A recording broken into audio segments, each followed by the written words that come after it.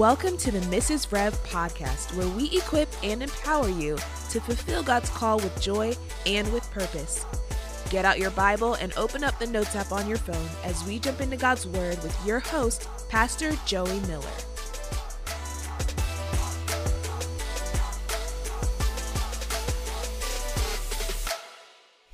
Hey, and welcome to the Mrs. Rev Podcast. Thanks for tuning in to today's episode. We are going to be talking about the fuel of frustration today, and I'm so excited to get into God's Word with you. So grab your notebook, grab your Bible, and a coffee or a latte or something good and cozy, and let's get started. So, the fuel of frustration. I wanted to talk to you about this topic because it's so important that frustration a lot of times can bring discouragement if we let it, but there's another side of frustration that can actually fuel you for change. And a lot of times you won't change things until you're tired enough of things being that way, until you're frustrated enough of things just always being consistently different than how you want them to be. It's not until that point a lot of times that we have the fuel to actually make the change. I heard someone say recently, it's a great leadership quote, don't expect change unless you're willing to change. Don't expect change unless you're willing to change. So many times we get frustrated because our intention is for things to be different, or our desire is for things to be different, but we never take the steps that it's going to require of us to see that change come to pass. See, God works with us. God works in partnership with us. He's working in you today to accomplish His best for you and to bring glory to His kingdom. You know, I love Philippians 2:12 through 13 because it says this: "Dear friends, you've always followed my instruction when I was with you. And now that I'm away, it's even more important. Work hard to show the results of your salvation, obeying God within you with deep reverence and fear." You know, I love this scripture because it's talking about, and it goes into verse 13, "For God is working in you, giving you the desire and the power to do what pleases Him." And so he's saying in this scripture that you've always done what I've asked you to do. You've always followed my instruction. And now that I'm not with you, the Apostle Paul is saying it's even more important that you work hard to show the results of your salvation. But he says, don't just worry about doing it in your own strength. In verse 13, "For God is working in you, giving you the desire and the power to do what pleases Him." So we see in this scripture that God's at work in you today. That frustration you feel, God is working in it. He's working through it to give you the desire. See, a lot of times desire is birthed through frustration. A lot of times change doesn't come until there's something that you are just so sick of. A lot of times in our household, change doesn't come until I'm so sick of taking out the trash for the 20th time. And then I'm like, hey, kids, this is your chore. And change doesn't come until I get fed up with it. And whether it's my life, whether it's been weight loss, or whether it's been exercise, or whether it's been spiritual frustration for growth. See, there's always this tension between intention and change, and frustration is what will catapult you or fuel you forward to actually take the steps to work out your salvation, to unpack it, to have everything that God has in store for you. Philippians 2, when it says working out your salvation, I think of it like a suitcase that God's like, look here, with your salvation comes all of this stuff, all of these covenant promises that your life can be completely different now. You don't have to be in lack.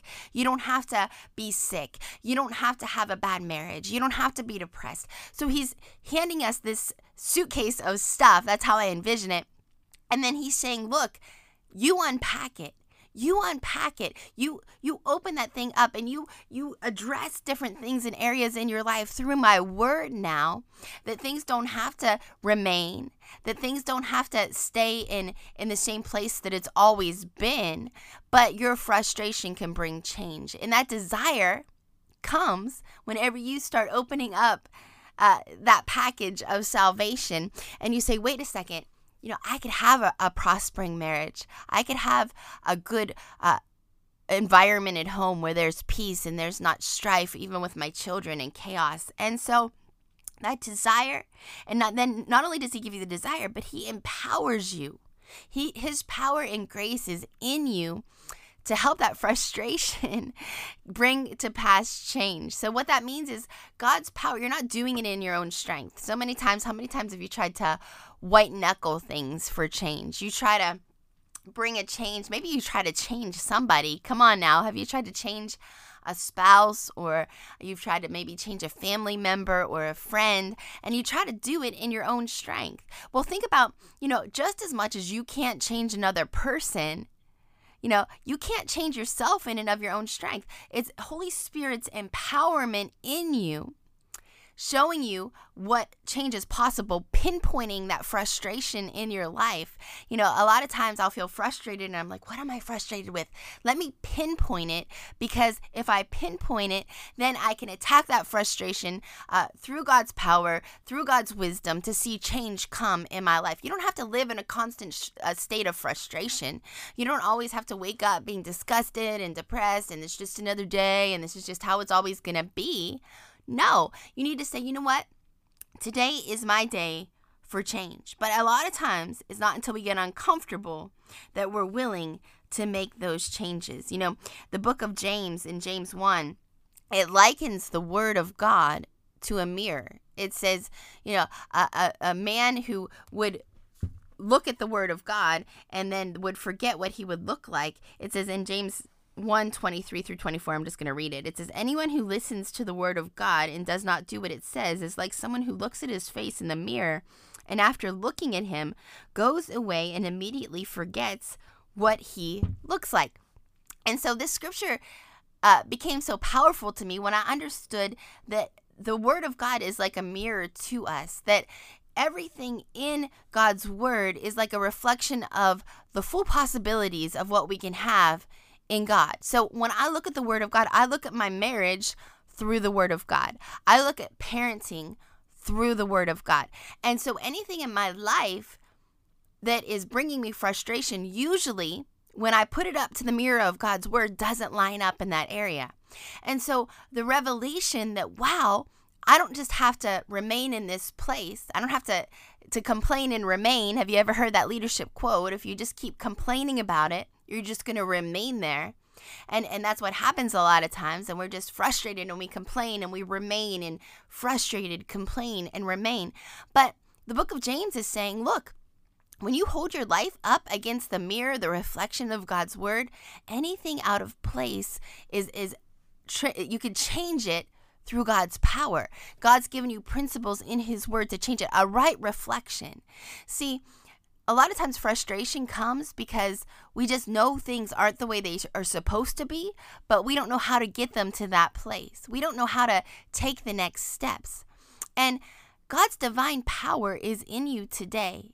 If you are a woman of God, if you have accepted Jesus Christ into your heart, his divine power, just like we read in Philippians, is working in you to see those things come to pass. His divine wisdom is upon you. He's giving you now a new vision for your life, a new vision of what your life can look like. And so, it doesn't mean like all of a sudden you become a Christian and all of a sudden you wake up and it's like you're in a fairy tale and the birds are chirping and little mice are doing your laundry for you and it's like some fairy tale story. But it means this, that now things just don't have to remain, that he's given you the power to see change. And so frustration can fuel that in a positive way. So if you're listening today and you're frustrated, you just need to get frustrated with your frustration. You need to say, God, enough is enough. I am ready to measure my life up against your word, like James says, and anything that is out of place, you're going to give me divine wisdom, desire, and power to see it line up with your word. And that's not you trying to change things in your own strength. That's you saying, Holy Spirit, I have a different vision for my life. And this thing isn't going to be a frustrating thing to me anymore. I'm going to work towards making progress. I'm going to make the first steps towards progress. I was just talking to someone the other day and they had gotten a medical report that was not favorable.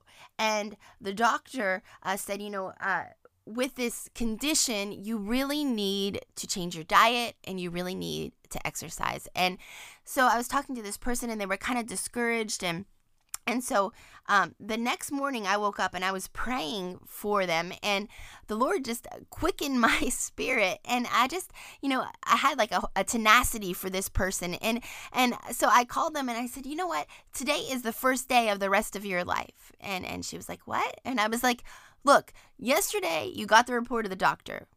We're believing God's going to heal you. But we work with God for change. You have to be so frustrated with that report that you're like, God, you're going to do your supernatural, what only you can do, but I'm going to apply my natural. I'm frustrated enough to make changes. And I said, today's the first day of the rest of your life. So today, if you don't change anything today, chances are you're not going to change it. And you might say that sounds mean, but I was just so fed up at this point because the changes were simple changes. The changes were little changes that could bring about major results in this person's life. And I said, you know what? And they were like, yeah, you're right. I need to get a trainer. I need to do. And I said, no. You're overcomplicating it. If you make it so big in your mind, if the change that you have to make is so big in your mind, you're never going to do it. You need to take a simple step of action towards change. And, a lot of times that's what is frustrating about an area of our life that we want to see change in is we overcomplicate it. We're like, well, in order for that to happen, would have to happen first. And it seems so impossible to us. And I remember at the beginning of this year, I read a book and it was called Everything is Figure-Outable. Everything is Figure-Outable. And I love the concept of that because what does the Bible say? The Bible says with God, all things are possible. So that means everything is figure-outable. And so I said that you're overcomplicating things. No, your step of change today, and you can get to a trainer later.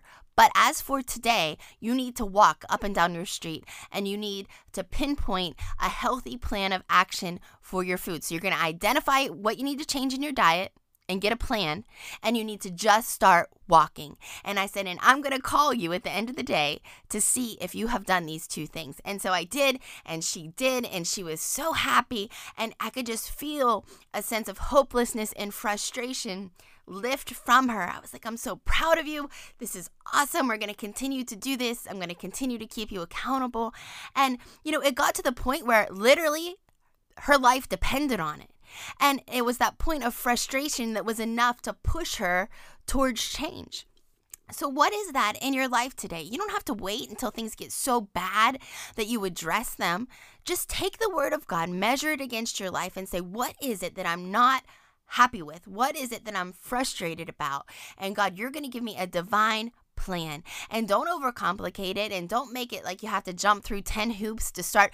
Oftentimes, the figure-outableness is a simple step. It's a simple plan that you're moving towards the right direction. So maybe today you're frustrated with your spiritual life. Maybe today you're like, man, I never have any time, and I listen to these podcasts and they say, read your Bible, pray, and I just don't have the time to do it, and I'm frustrated, and you feel hopeless, and you feel like I'm never going to grow on my walk with God.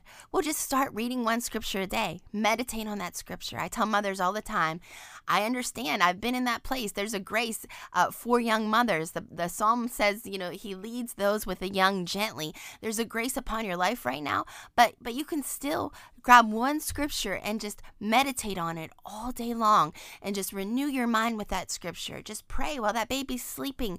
Direct your thoughts towards the Lord. Those are simple changes in the right direction. And, maybe it's whatever it is. Maybe it's exercise. Don't feel like the person that I was talking about where you feel like you have to have a personal trainer now and do it, 3 hours a day. And no, a simple walk. Put on your shoes and take a simple walk, a simple health choice to choose to drink water over soda. Those simple decisions are going to alleviate frustration and take you towards change. And God's word will guide you. God's word will help you to profit. It says that he teaches you to prosper in all things. So get a fresh vision for your health, for your life, for your marriage, for your ministry, for your finances in the mirror of God's word. And then he doesn't just leave you there to figure out things on your own. Remember, everything is figure-outable through God and His power. And as you work with Him, as you partner with Him, with your natural, His supernatural, you're going to see change and eliminate frustration. So don't let frustration make you quit and become discouraged. Let frustration become the fuel for change in your life. Until next time, we love you so much, and I'll talk to you soon on the Mrs. Rev Podcast.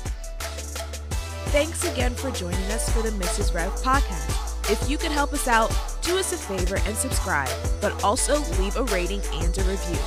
If you have any comments or questions, we'd love to hear from you. So after you subscribe, request to join our closed Facebook group and feel free to leave any of your questions there.